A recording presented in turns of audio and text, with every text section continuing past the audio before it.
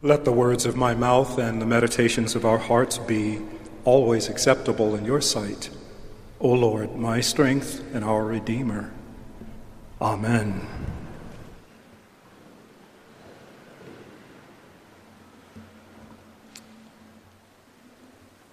At last, I've been waiting for 2 weeks to tell this story. At last.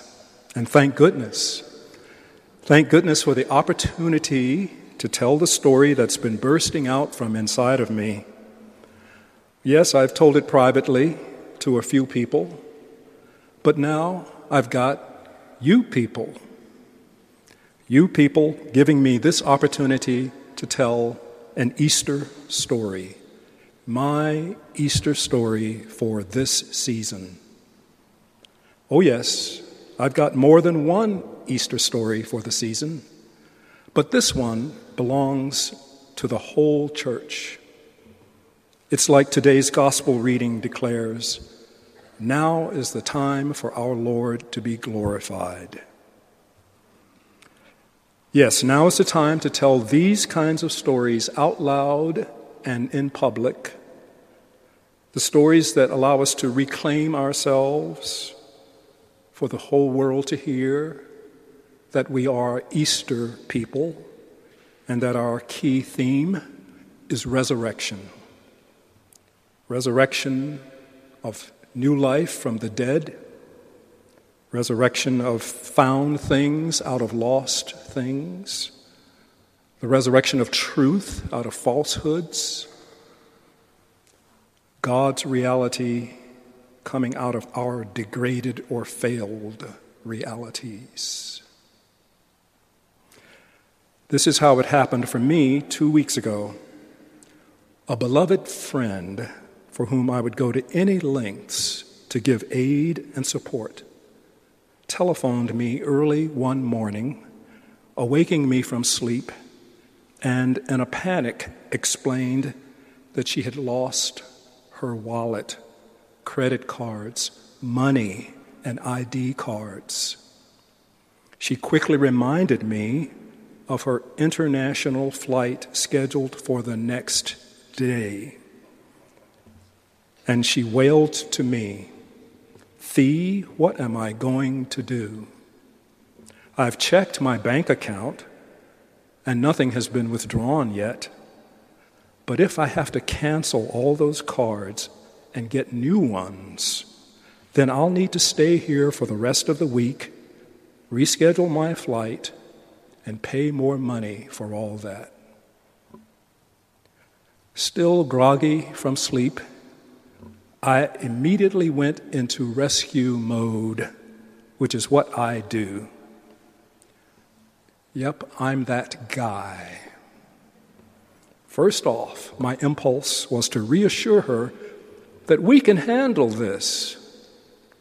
Be at peace, dear, be at peace. We will do what's necessary. People love you. People love to help you, and I'll do my part. I may have added, at least to myself, let's see what God can do. After we got off the phone, I proceeded in the next couple of hours to get through to the restaurant where she remembered having opened her wallet to use her card the night before. We hoped, of course, that someone had found the wallet and given it to the restaurant staff for safekeeping. But there was no answer to my telephone calling. It's one of those businesses that has no recording on it. No emergency number to call or way to make further contact. My next step was going online to the internet. And pretty soon I discovered the bad news that they were not scheduled to open that day or the next. They're one of those businesses that takes 2 days off and would not reopen until the day after my friend's flight was scheduled to depart. No recording, 2 days off every week, one of those. Not to be outdone, After all is said and done, I'm still an American with an can-do attitude. I desperately drove to the restaurant to see if there might be anything posted on the building. A desperate strategy indeed. I wanted to see if there might be a phone number affixed about how to get through to anyone in an emergency. Nothing there, of course. No way to get into an empty, locked building.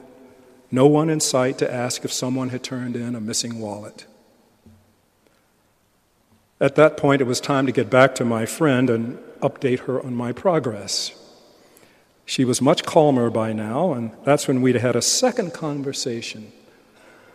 And this second conversation is key for what I want to share with you today. First, I reported the bad news that the restaurant was closed for the next 2 days. And then, I hasten to add, I took the next step to work the problem by driving to the location and checking the building to see if there were an emergency number posted anywhere. No such luck, I told her. And that's when I said to her the phrase that I want you to remember most of all about this story. It's kind of a current day proverb that we say in my church circles, and maybe you've heard it before here in the South or around the country. We say it to encourage each other to keep our hopes up, to have faith in God no matter what. And so I said to her, God is good all the time. Have you heard it before? Yeah. God is good all the time? Yeah, all the time. And some of us add on to that phrase something to make it even more emphatic, more specific, more impactful for encouraging our faith. God is good all the time in... Yeah? Say it again? All right. And I add, God is good all the time in Atlanta. God is good all the time in Georgia. And just to play around with you a little bit, God is good all the time in Buckhead. Yeah. God is good all the time in my house and yours, in your neighborhood and mine. In my circumstances and yours, God is good all the time. But here's what she said in response. Now, she's a sister believer and repeated back to me the phrase, God is good all the time, but then she added one little word, maybe. That's right, that's what she said. God is good all the time, maybe. Now I, as a priest and pastor, not to mention being a born-again, Bible-preaching, long-time, charismatic, miracle believer, I say, me being all of that, I did not rise to the bait. I did not try to challenge her about that add-on word, maybe. Certainly, from one point of view, maybe can be seen as taking away at the end of the phrase the very faith and hope that is affirmed at the beginning of the phrase. When we say, God is good all the time, we intend to be saying, God is good no matter what the circumstances. Without a doubt.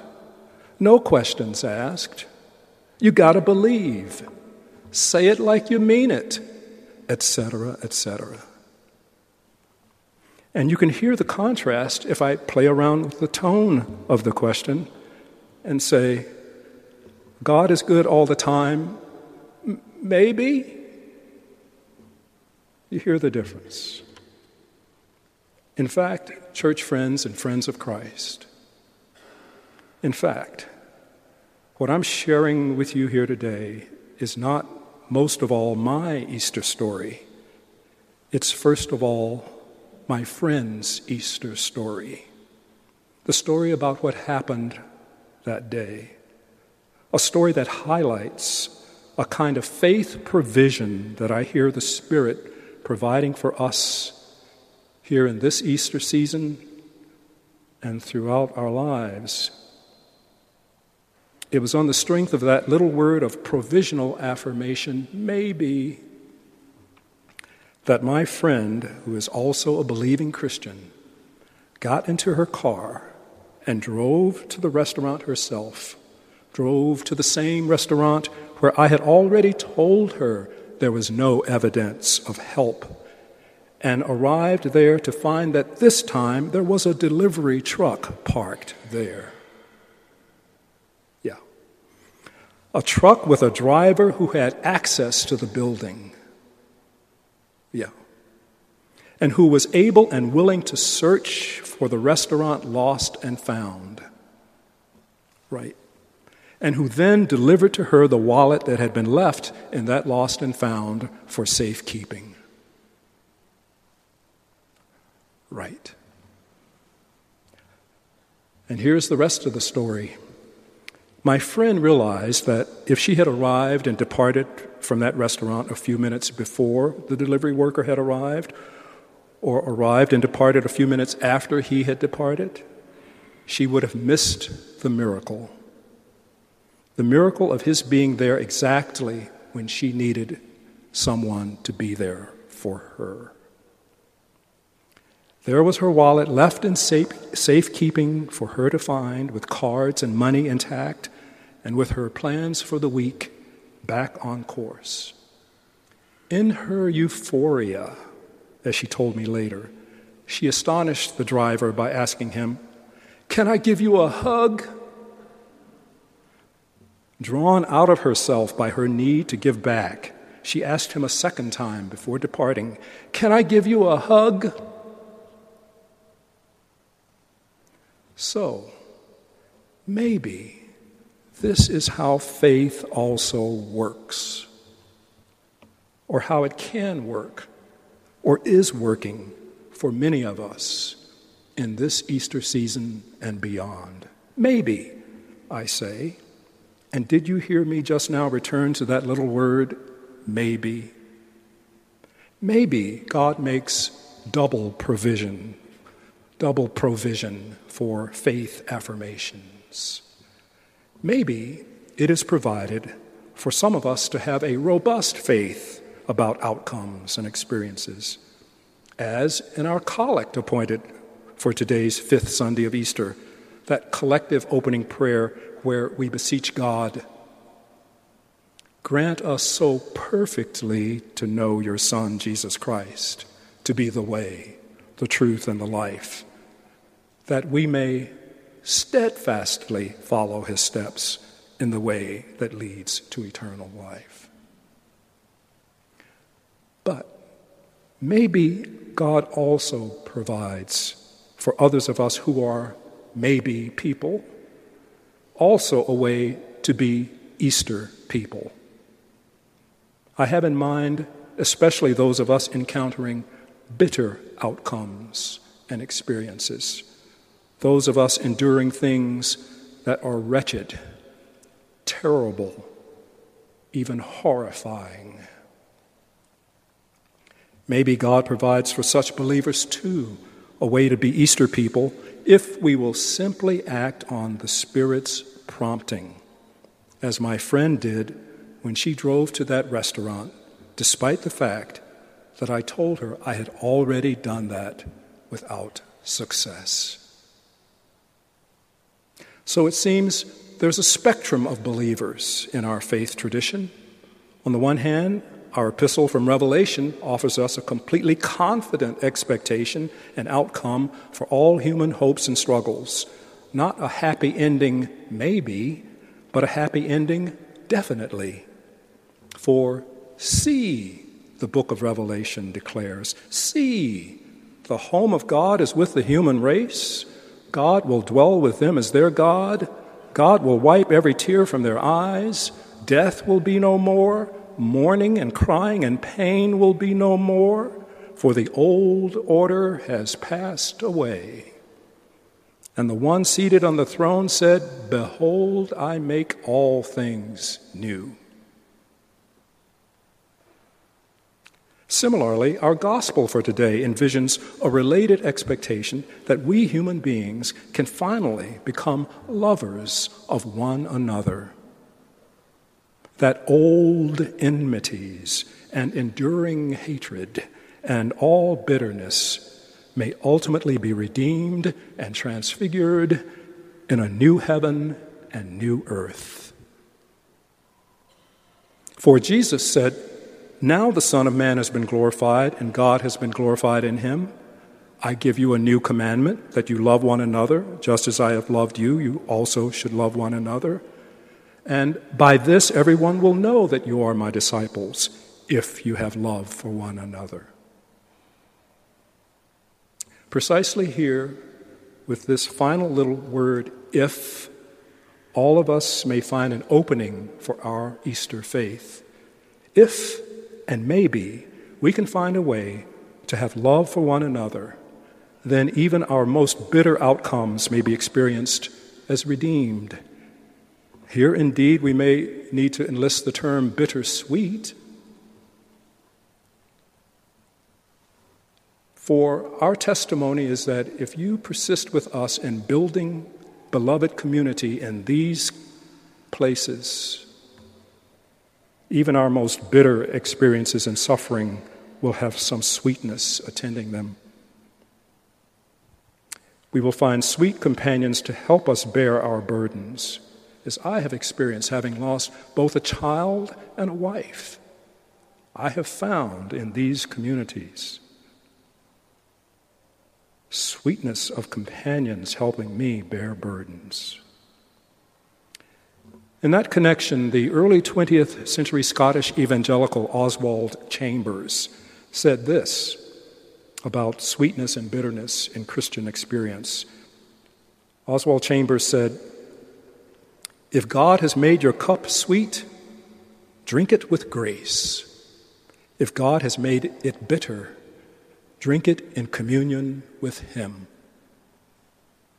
With Him, our Lord, a Eucharistic calling to dive deep into the sacrament, the holy table, find a way to commune with the risen Christ who bears all our sufferings and does not leave us to bear sufferings only with Him, but in community with His body, we the body, who will surround you if you will bear it. If you can bear being loved and cared for in your sorrow and bitterness, we will sign up for it. The sacrament then becomes not a private experience of communion, but a doorway, a portal, an entrance into wider communion with a beloved community. That's us. And here we may also experience an Easter euphoria to give back to God the glory of these great 50 days of resurrection life.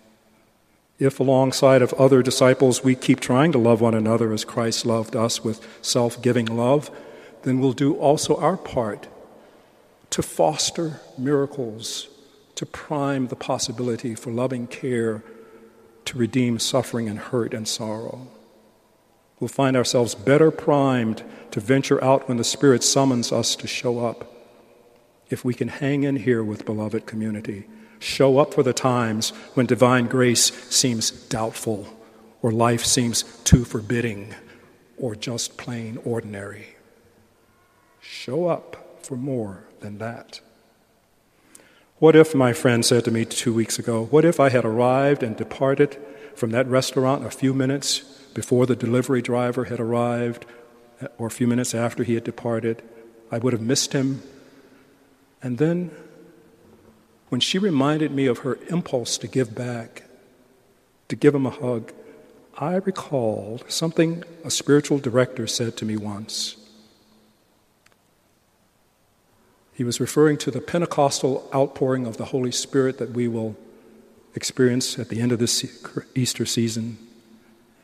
And he said, under the impact of that kind of Spirit-filled experience, give God back the glory Don't keep glory to yourself as you experience miraculous, marvelous things. Give back the glory. Don't rob it from God. And keep giving God the glory even in bad times. That God is able and God is good all the time, even for maybe people.